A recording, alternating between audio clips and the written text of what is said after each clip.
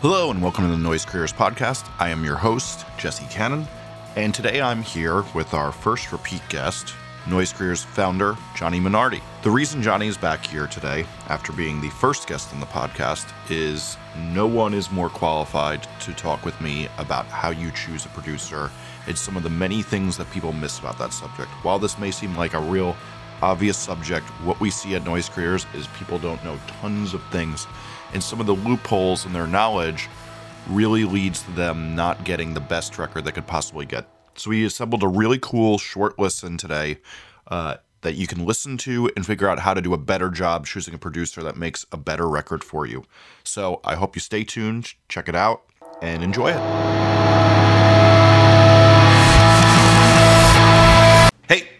1 second before we get started with this interview. Noise Creators is able to do these cool podcasts because we're a service, and we're trying to get the word out about our service to people. So if you enjoy this podcast, it's really, really important that you share it to people so more people can get to know what we're doing, trying to connect musicians with producers to make better music and make better records for you all to listen to. So please, please, please help us out. If you like this and like what we're doing, share it, tweet it, Facebook it, Instagram it, Tumblr it, whatever you like to do, do that. As well, we're going to start doing a really cool thing. If there's a great quote from these podcasts that you really enjoy, put it on a graphic, tweet it, Facebook it, take a picture of it, and send it to us at Noise Creators on every single one of the social networks. And what we're going to do is we're going to share the best ones. And if you're one of the best ones, we're going to send you a list of prizes we have. We have a bunch of cool, rare things from bands that aren't as much of a use to us. We have a couple of extras of rare pressings of vinyl, all sorts of cool stuff. You can choose from a list, and we'll send that out to you for free if you share a really cool quote that we like and we use. Thanks so much for helping out, and please, please, please help us spread the word on our service. Thanks. So I'm here today with Johnny Minardi, who we are both, who does the day-to-day work on Noise Creators each day. Johnny, how you doing? Doing great. How are you, my friend?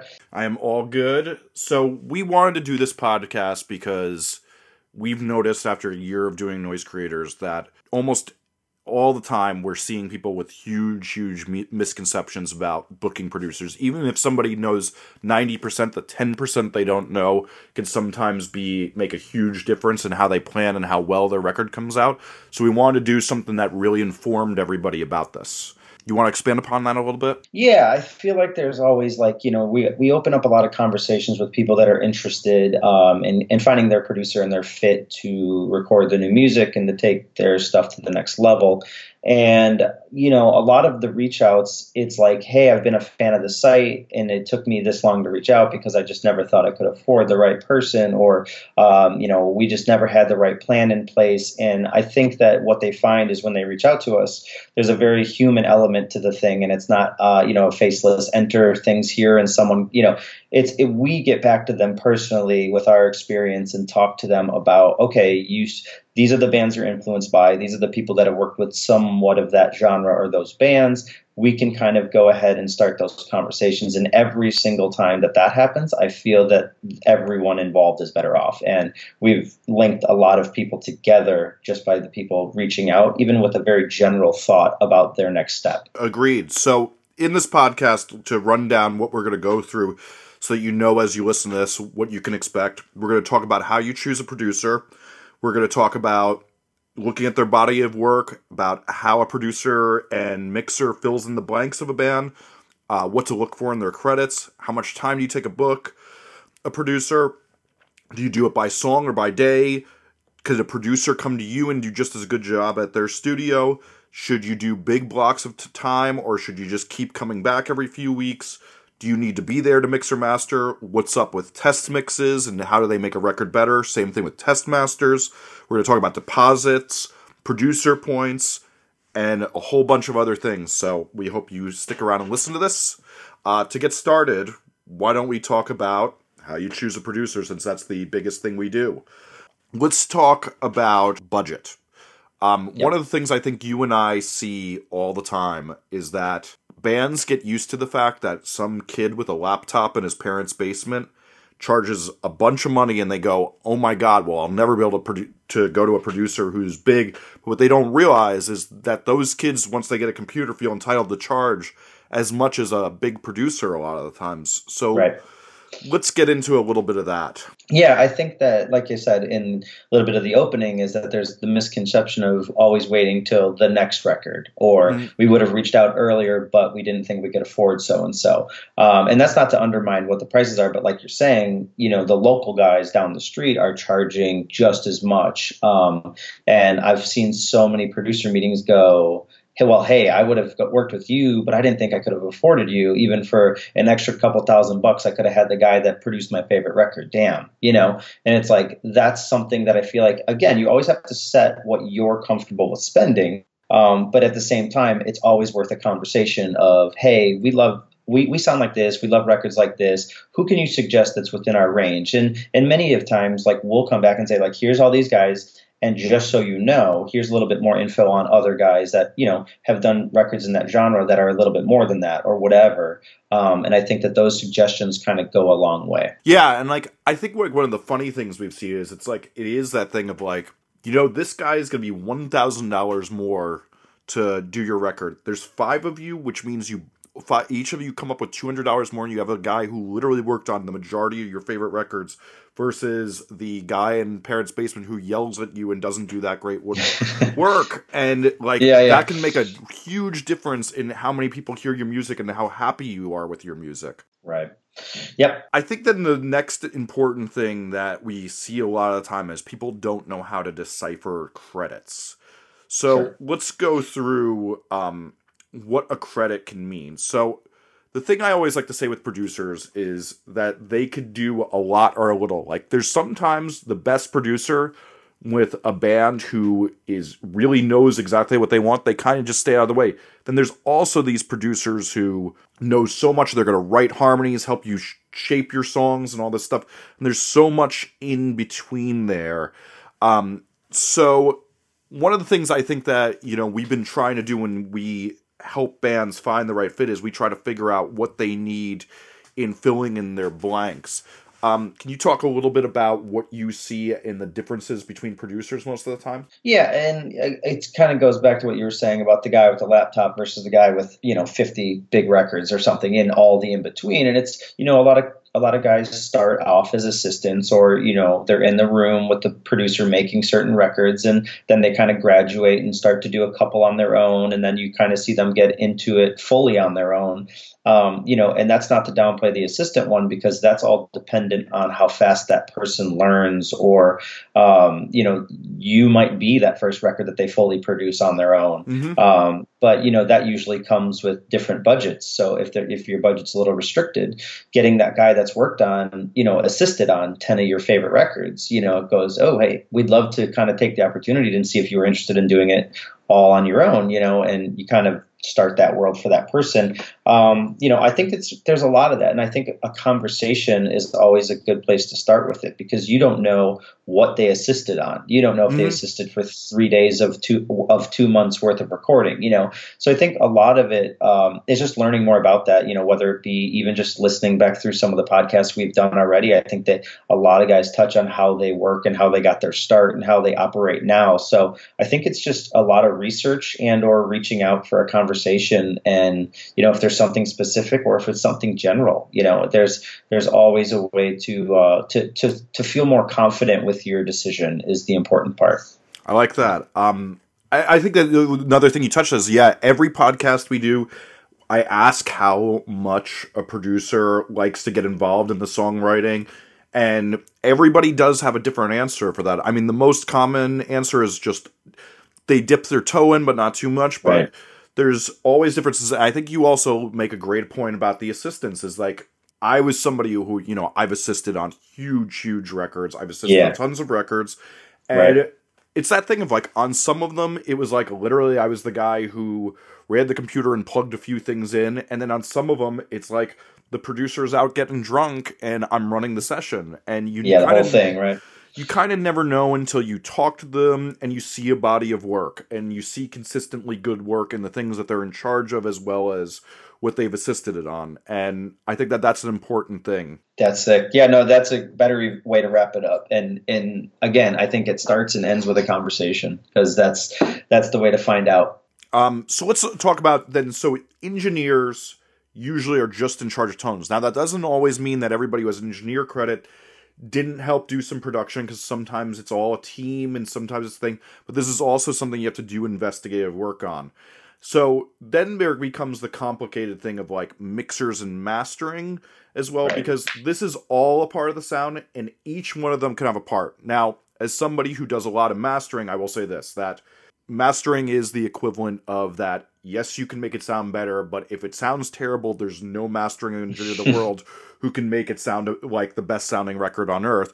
But a mixer Right. can really, really revive some bad engineering. So you never know if the engineer slacked off and the mixer saved them, or the engineer was great and the mixer did that. You don't know unless you look at a body of work. So let's actually go back to this filling in the blanks thing about how each producer is a little bit different from one another each time. One of the things I always think is important for bands to figure out, and we like to figure out with them, is really the expectation of what the producer dash mixer dash mastering engineer will do. Like, one of the things that we're very adamant about is that when we give you a rate for a mixer and mastering engineer, is that there is changes left in there for you to give some feedback, and that you can have a say. One of the things I think we see is bands are kind of afraid to ask about how much input they can give, when we think that they should feel very open that their name is much larger in font than the producers. Sure. Yeah, I think again that's kind of like finding that comfortable confidence of learning how many revisions or how nitpicky they can be. I mean, and I think we've seen the whole scale of it. Like sometimes bands are stoked on the first mix and don't say a word, and sometimes bands need a couple of rounds and they're very like, we really have a vision for the snare to be doing this. Can you please try to help that? And they're very specific. So I think, it's finding that conversation. Again, everyone on the site is very much like in the wheelhouse of you and I having the utmost confidence in them being the people that can be a two-way street and have that conversation without being, some of the horror stories we've heard of like, no, you've already got your revisions, move on, and that's not at all how we operate. And that was an important thing, that when we were vetting everybody to be on this site, we wanted to make sure that people were professional and did feel that way. I have heard those horror stories, and I've had to mix records for the people who, it's like they say, well, you hired me to mix it, and that's how I mixed it. Yeah. And you're like, oh, that's not okay. Yeah. So then they got to pay a second mixer to come in and actually remix it the way they wanted it. Yes. And so one of the other things that we pay attention to, too, is that, everybody has that different level of songwriting that they want the producer to be involved in. Or even these days, some people think in the mix that the mixer is going to be adding keyboard parts and subhits and string arrangements. And we try to discuss with you the truth about whether that mixer is up for that and then what that's going to cost, because that costs a lot more than just mixing what they're given as opposed to then writing on top of it. Absolutely. And I think that that's, involved in the early conversation to be like, okay, what is your expectation? Is it strictly a mix master, or is the mixer supposed to be reamping? Because we get those surprises after. And, we try to find a cordial way to be fair and have both sides understand what the expectation is. So price it accordingly. So no one feels like, basically the whole thing is like trying to make all of that be public and transparent so that everyone feels like they're getting a fair shake, whether it be the producer getting paid and putting in the time, or it's the band that's actually coming up with the money, that is wanting, their goal. So I just feel like that it's a conversation, again, much like everything. I feel like that's the recurring theme.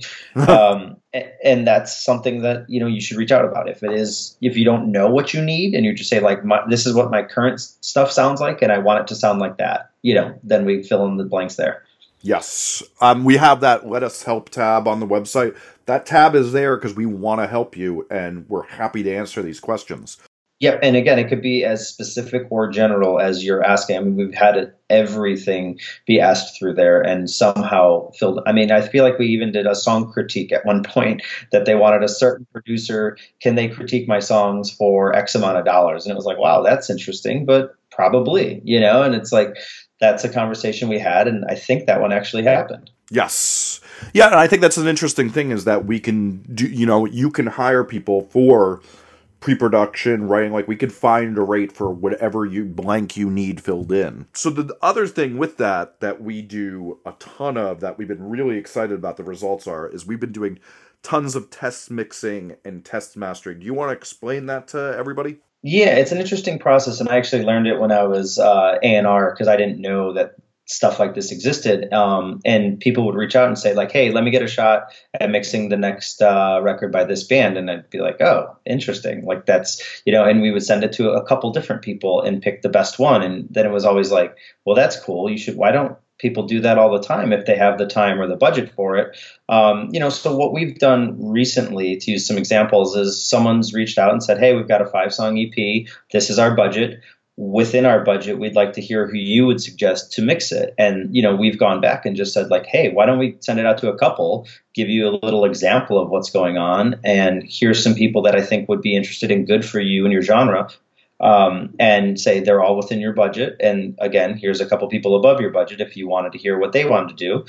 Take it to a bunch of producers and send you unmarked song titles to where you literally don't know who mixed it. So you're taking it and saying, "Wow, here's these 4 mixes. Like B and D are my favorites. Like this is great. Like give notes on one, or be like, okay, this person totally gets what we're going for. We're going to proceed with that, and you don't even know who it is yet. And then we come to you and say like, "Hey, this was so-and-so," but it's almost like putting the song first and not the credits, or not the, "Oh, this is the only guy we could afford. We better just go with them." And it's saying, here's examples of different ones, and they come out very different. So it's almost cool to hear your song a few different ways. Like I said, we do that with mastering as well now too, which is very cool because a lot of people don't even know there are differences in mastering in a weird way. Yeah, and I think like one of the real interesting things we see with it is that it really is that thing of like, mostly with mixing, is you can really see how much different somebody would imagine it. It's usually so different what the artist ever thought it was going to be. Like the reactions are just so intense of that. You've been hearing it with one person's perspective on this, and then hearing it, and then even sometimes hearing the way other people thought of the song is something you sometimes use to reshape with the mixer that you actually did and use. And it's like that thing of like, "Oh, I didn't realize that if the vocal has that reverb on it, that's actually something I'm really into," and you hear all this potential and you get it. Whereas with the mastering, I think so many times it's so hard for people to hear what the difference in mastering could be. But then when you have a few of them laid out in front of you, like, "Oh, these are my choices," one so obviously feels right for what your tastes are. Right. Yeah, and you could even, like you kind of touched on, you're hearing it one way, hoping it sounds like this. I mean, you could send list of references that you're like, "I love Bleed American, I love this, I love whatever it is," and help kind of guide someone. But at the same time, it's really cool when they have their fingerprints all over it. And you might not like that, and you might find one that you do really like, and you go that way. And it's just like you said, it's kind of suggesting things you didn't even know were available. Yeah, and I think like one of the other things that we should stress here is that one of the nice things we have is that you can do this in 2 different ways. Is that some of our guys to do test mixes are going to need money to do a test, but some of them are looking to get into the game and get better projects, so they're going to do these for free for you. Yeah, and absolutely. You're going to have to pay for the person you choose to do the mix. You're going to have to pay to use that mix, and you're going to probably get a little bit of time chopped out of the mixer. You're not going to be able to just use that one and run or anything, but you get free perspective on this if you have it. And if you want better perspective, you have a budget, you can get tons of perspectives from some really, really big popular mixers in the game. Right. And especially, you might get lucky at a certain time frame if one of the bigger dudes is looking for work and had a cancellation, and your song sounds like something that we send to them, then they might even jump on board with it and say, I'll take a little bit of a reduction. This band's cool. So you never really know till you reach out. We've seen that happen. Yes, absolutely. How much time does it take to make a song? And this one is always dependent on so many things. A fast punk band trying to do like an Alkaline Trio from Here to Infirmary, they can do a record in 5 to 7 days. Whereas, 5 to 7 days to doing a full-length record for a Rise Core THX Core band is never going to happen. Not gonna happen. What advice do you have for bands trying to figure out how much time it's going to take them to make a record? I think certain producers kind of have their blueprint depending on style. And when it's a discussion of, okay, this is the kind of band you are, kind of what you just said is, then they'll come back with their, okay, this is what I propose a timeline would look like. So I think it's literally the comfortability of the producer. Because there's been many times a band has reached out and been like, we think we can record 12 songs in 6 days, like you're saying. And a lot of producers get shaky and go, I don't think I can work on this project because the expectation is going to be something that I'm going to have a hard time pulling off in 6 days. And other guys I've worked with have said, well, I actually need, 3 to 4 days a song to be comfortable. And it's like, oh, okay. Because, I think it's both sides of it to where it's got to depend on the style, like you're saying, because if it needs a lot of extra, love or layers or keyboards or extra stuff, I think that clearly needs more time than just your 3-piece band, So it depends on the style. It depends on the producer. And again, I think that that's an easy thing to find out once you kind of just say, hey, this is what we're trying to accomplish 5 songs. Well, what should we allot for that?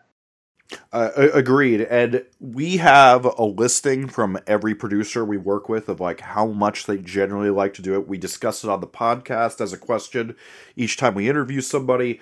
So a lot of this is finding the fit. I think, though, you made a really good point that, like, is one of those things, like, when we're at the bar with the producer, we're laughing, is, like, there's one thing that really scares a producer is that the band says, we can do it in X amount of days. And I know a lot of people get, really confident in their abilities and what they've done in the past, but what they don't realize is the reason that they like that producer's records is that producer usually has some methods at a time that makes the sounds that they get, and that's why you like what they're doing.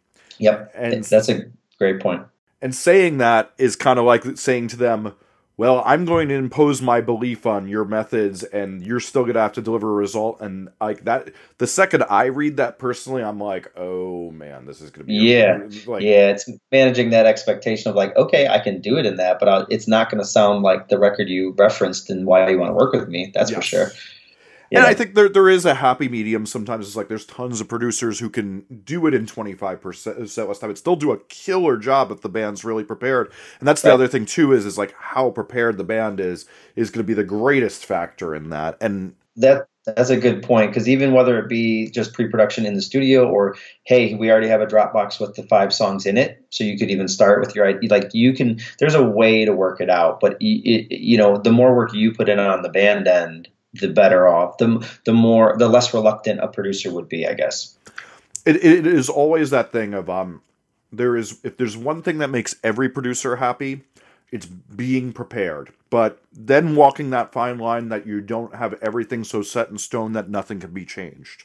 There's a fine balance between those two things. Right. So one of the things that we get a lot too is, should I record with a rate per song or rate per day? You manage tons of producers, and obviously through the site we deal with so many people. What is your insight on that one? When it goes by day, there's always that blurry, well, am I getting charged for mixing days when I'm not there? Or, what happens if we don't finish a song in the amount of days I booked? Then is it just incomplete, or do I pay more? Like, I feel like when it's by song and there's a proposed schedule, there's a very clear, okay, this guy wants to do a song every 2 days. So 5 songs is 10 days. If we can't accomplish it in that song, clearly there's different circumstances with people getting sick or whatever it may be. But there's always a way to work out, if you need to finish up after that or whatever the problem existed. But I always feel like it's pretty clear cut, and the expectation then is set. Like, here's the amount per days, per song. This is what it's going to look like. This is our schedule. And again, like, I think that if a producer, then the expectations are managed where a producer knows, like, okay, I only have 10 days with this band. I got to get it done. Whereas when it's by day, it's like, okay, I guess it could kind of be said the same way and flipped, but I always feel like when it's by day, it feels like it almost runs up and then you're racing the clock, because you're basically saying, I need it done by these days or else I get charged another $500 per day for the next 3 days, And I'm not sure how you operate at the studio, but again, I've done both very often. I guess I can't say that one is better. I think that it comes down to managing the expectation and saying, I'll do it by day, but if we don't finish, then it's another day. Then it adds up. So, and again, the mixing has to be clear, because I even recently had a band reach out and say like, well, hey, we paid X amount per day and our songs aren't mixed yet. It's like, well, they got to be mixed, right? Like, Yeah. the day rate has to still, the clock keeps going. Like, well, we didn't plan for that. It's like, well, shit, maybe we weren't too clear, but whatever it may be, like, it was a buddy came to me and asked me that. So it was something I wasn't involved in, and I just heard, and I was like, well, they got to get paid per day. And he's like, well, they didn't say that up front. It's like, you didn't have the right conversation with that, whoever is managing that producer. I'm not sure, Mm-hmm. Kind of goes that route. Yeah. And I think that's like one of the things is it's talking through expectations, and when we're involved in the conversation, we know these things, we've been through them so many times that we know not to let a thing like that happen. I have the feeling that a lot of times it's like, the by day, by song can be a trap for the producer if it's going to be this constant thing of, well, I'm still writing in the studio and stuff like that. Like, that's not able to be a by song thing. If you're going to be writing forever, if you don't even know all the parts you're going to do, that can work. A lot of the time, what I'll work out as well, and I know you do too, is that it's like, it's by song, but here's the cap of days, and if your singer gets sick because he's been out getting drunk every night and smoking cigarettes, that's going to be you paying by the day after that. These days are exceeded. And having a structure in there that quotes both is usually the most effective way. Sure. Yeah. And again, maybe you're right. Maybe it is something where it's like they both have the cap on them in a sense, but the expectation is you'll be able to accomplish something. But then there's additional days if needed, if you're lucky enough and that producer has holes in the schedule too. Yes. So another question we get asked a lot, because people can't always travel to where the ideal producer is. If you're in North Carolina and they're in Portland, Oregon, it may not be the easiest thing to do. What's been your experience with producers traveling to other studios? It's semi-rare, because obviously a lot of guys like to have their studio, but at the same time, some guys have kind of a mobile rig or can say, okay, well, you're there. I know of a great studio there, or a friend of mine made a record there. Why don't I talk to them about, maybe I can rent out that studio. And it is easy for one person, ideally, to travel rather than five guys to drive across the country, with all their gear and everything else. So I think that, some guys are willing to do it. Some definitely aren't willing to do it. And it's, a conversation to be had, or, even very recently, I've had people travel for a couple records. It's actually, I think, becoming a little bit more affordable, because I think when they do build, whether it be a mobile rig or rent out a different studio, you just have to be ready for that cost. Yes. And this is something I do a lot. And what I tend to find is just like, sometimes it is the thing that we are going to be able to, if we're looking at the budget, it is going to be infinitely cheaper for me to travel where the band is or do this somewhere else than what it is. Or my studio, there's more than one of me who works at the studio. If my studio's booked, sometimes we need to go to another studio. And that, I do think that most producers ideally want to work in their own space, but there can be total exceptions to that rule. Some of the guys we work with love to travel more than anything. They want to get out of their studio and have new, awesome experiences. So I think this is another one of those, just ask. If this is an idea that's on your mind, some producers are going to be open to it. Some producers are not going to be open to it. Right. And I think that, again, goes back to the budgeting, to where it's like, hey, we only have X amount, but here's a scenario we dreamt up, and it's like, oh, actually, yeah, why don't we have that conversation and let a producer make a decision? And, you might get the wrong answer, but you might be surprised and be like, yeah, I'll come to San Diego for 8 days, track your songs, and then take them home to mix them, And some people, it's even the thing of like, it's like, I've done ones in the past where it's like the band has their own studio, but they're going to have to work their day jobs, except the one guy. So we do drums at my place, and then I head down to their place for 10 days, record the guitars, vocals, and bass, and then I come home and mix it. And we do it just for some of that, because they have the home studio, and their home studio is kind of actually ideal for that, and all is fine. We may bring an amp or a microphone from my place and a few preamps, and then everything works out great. Yeah, that's awesome. So with that, we also kind of got into what it's like with these different schedules and accommodating them. Some bands get really scared that it's not going to be okay to just come in on, say, the weekends and work when they don't have to work, or that they have to do 30 days in a row. What have you seen in what matters like that for producers? It depends on the producer and their schedule, obviously, because there's some guys that are like, well, if you take the weekends, then I can't do a record for 30 days straight, or whatever it may be. But for a certain band, for a certain time period, it is feasible. And, even when you're doing a single and you come in for 2 days here and then you do another single in 3 weeks or whatever it is, like there's always a way to fit it in. And some of the producers have cancellations that they're looking for projects like that they're like, well, crap, like this whole record went away. Like I'm interested in doing however I have to do it for that band.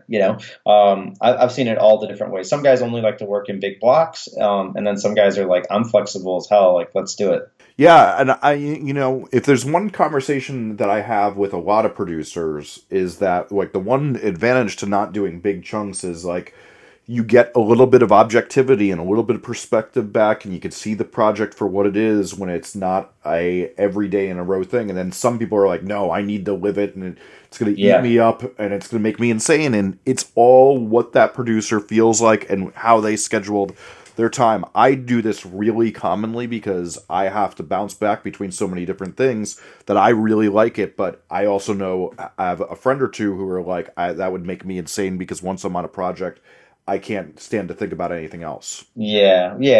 That's true too. I mean, it is a personal preference. And I think, some guys like to just be really in the trench for 14 days straight and go, okay, wow, now I'm taking my head up for some air. But like you said, it has its pros and cons both ways. So our next question is one I think we're going to easily agree on, which is, do I need to be there for the mix or the master? And the answer is no. No.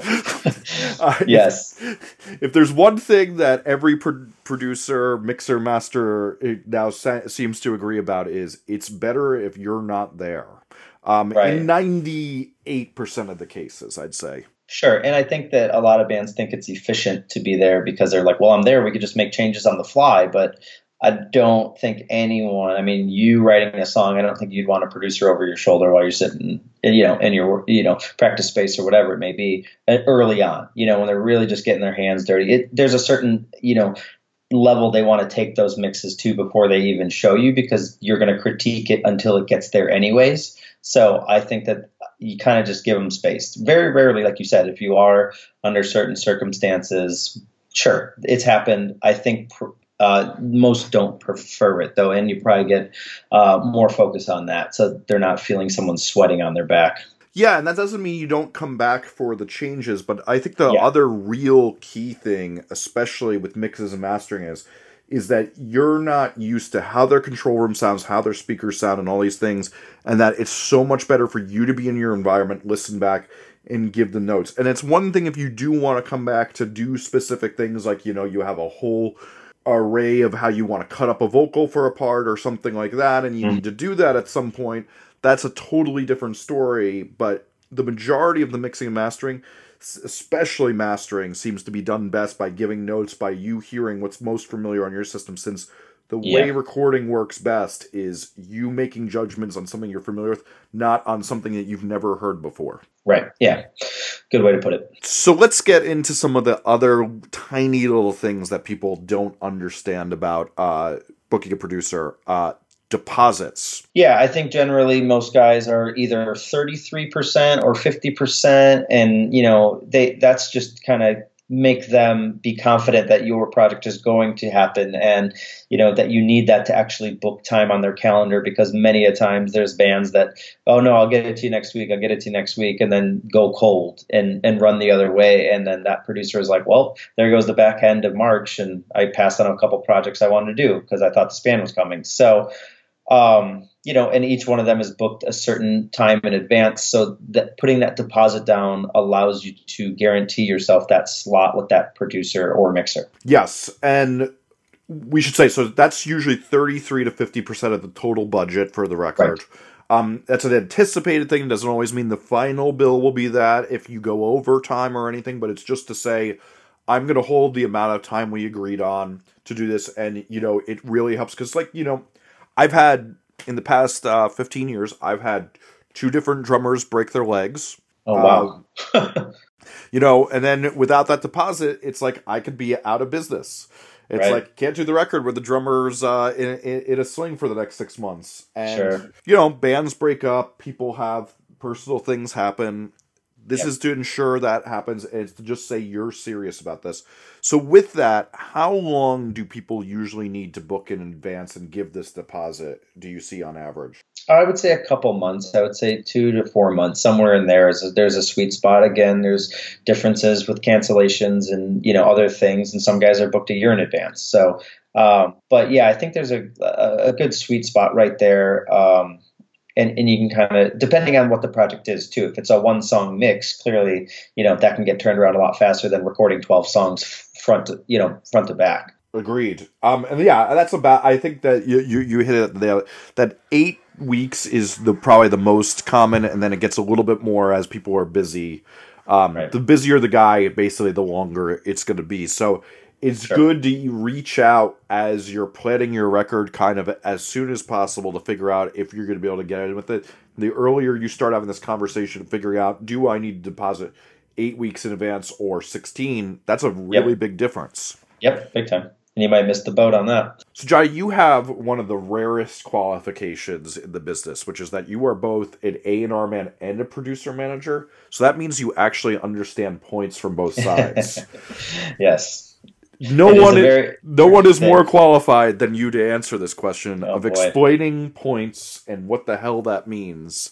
Because I know so many bands, that they when I talk about the points in my contract, they don't know if that means I'm going to be coming to in the night and stealing their baby's teeth from them or what. It has become more widely accepted, but yes, for a while it was very the people stopped calling you back when you asked for a couple points on their royalties there. But it is very much not a scary thing. It is only something that the producer makes money when you make money. It's never, we owe him extra money even though we didn't sell any copies of this. When you're on a label, clearly you have a whole team of people that handle that for you. But when you're an independent band and a producer asks you for points, it is not a scary thing. It is very easily calculated. And depending on what sort of agreement or how many, it is, or how many records you sell and where you sell them and what you're being paid for, when you do your back ends on whatever service you prefer to use, they give you those statements and they say you made X amount of dollars off of these songs, and it's very easy. Well, let's drill down on that a bit, because I think that could be something people get lost on. Is that when you go into TuneCore, CD Baby, DistroKid, or whatever, you can make a report of how much you've sold. Sure. And at a certain sales marker, that's going to mean you owe this producer some points. Right. Yeah. So basically, a lot of points don't start until things are fully recouped. So if you spent drill down on that. Yeah. If you spent $10,000 with this producer to make your record, the first $10,000 basically goes to you. Like, you get that back. And then from there you start. What if the agreement was 4 points on the producer side? If you're an independent band and putting it out yourself, that's literally 4% of the money you make. I guess it's always literally 4% of the money you make, but your portions are different if you're signed to a label and your royalty rate is 16%, and then they get 4% of that. But yeah, it's basically, if a point is a percent, is the easiest way to describe and, pull the curtain back on what it is. So if you make 10,000 back, then you're back to even. And then from there, every dollar that comes in, that producer gets 4 cents. It's just as simple as that goes. And if you make $1 million, then you're probably not going to care too much about paying that producer. But for some reason, it is a very scary thing. And like you said, a lot of people turn and run the other way, and it's not. They only make money when you make money. Yeah, and it should also be said, too, that the reason a producer is getting points is that oftentimes this is for a discounted rate. That what they factored in is, I'm going to charge, let's call it $1,000 a day just for fun, because it's a round number, even though most of our producers are nowhere near that much money a day. just to make the math easy, is that what they really would have been doing is they would have been charging $12.50 a day. But what they're saying is instead is, I'm going to take a leap of faith on you and say, I'm going to defer this money, but you're going to pay me this because I'm going to do a good enough job, and my contributions to this are going to be good enough that you give this to me. And that really is as simple as points are. And I know that sometimes that seems scary, unfair, because it's so easy to hear about the horror story of Mariah Carey being robbed of her rights in some book. But like in this day and age, the robber barons are not in the music business as much because they go to businesses where there's much more money to be made. Right. And they're not on our site either. Yes, exactly. Because we would not allow the robber baron to be there. And we've seen there is people we've decided to not go near because they've decided to do things like that. Yes. And because of that, anybody who's doing this, you're getting an honest price on the points. Yes. And an industry standard. Right, and it's agreed upon and understood on both ends that it's a fair shake and it's not feeling taken advantage of. That's, again, the number one point of the entire site is to hopefully manage the expectations and everyone feel like they got what they expected and they're very excited to move forward and ideally come back again. And we should also say this, that, what would you say? It's like probably like even somewhere between 30 and 40% of the guys on our site don't take points? Yeah, I would say, it's a conversation to be had. It depends on, again, if you need, hey, we're a little short, maybe some guys take it more points, or if you say like, hey, really, whatever it is. And I also want to say too, like some people they want points just because they believe in the band and in the sense of like, oh, here's my rate, but I also do points because I'm a part of this team. I'm a part of this project. So some guys, it's on both ends. That's a great point. So I think we've hit on all the points to this. I just want to say, our website has a Let Us Help tab. Every producer has a contact tab. If you have questions, like what we say on the site is, this is a conversation. Just start the conversation. Just because you start the conversation doesn't mean you're marrying this person. You're moving in together and living a life and having babies with them. You're just talking to them. Yep. And our emails are also on the contact page, our direct emails. So reach out with any thoughts and questions, whether it's not as specific as using the Let Us Help, or if it's just, hey guys, like I said, someone reached out and asked for a producer to critique their song, and we were kind of curveballed, and that producer's like, actually, yeah, that's a great idea. Let's do it. And you can kind of ask anything, and we're basically there to help and explain and to coordinate you getting a conversation with someone that you most likely wouldn't be able to by just scouring the internet. Agreed. And, we're even here to help. Like, you got to remember, Johnny's been A&R at a bunch of cool labels. He's been part of a lot of bands' careers. I've been a part of it. I wrote a whole book on the music business. If you have any questions, we're here to help you. It does not pain us at all to take 5 minutes to answer your question and give you a thoughtful email back. So if there's something that's bugging you, just start a conversation. Yep, that's a great way to put it. We're always around.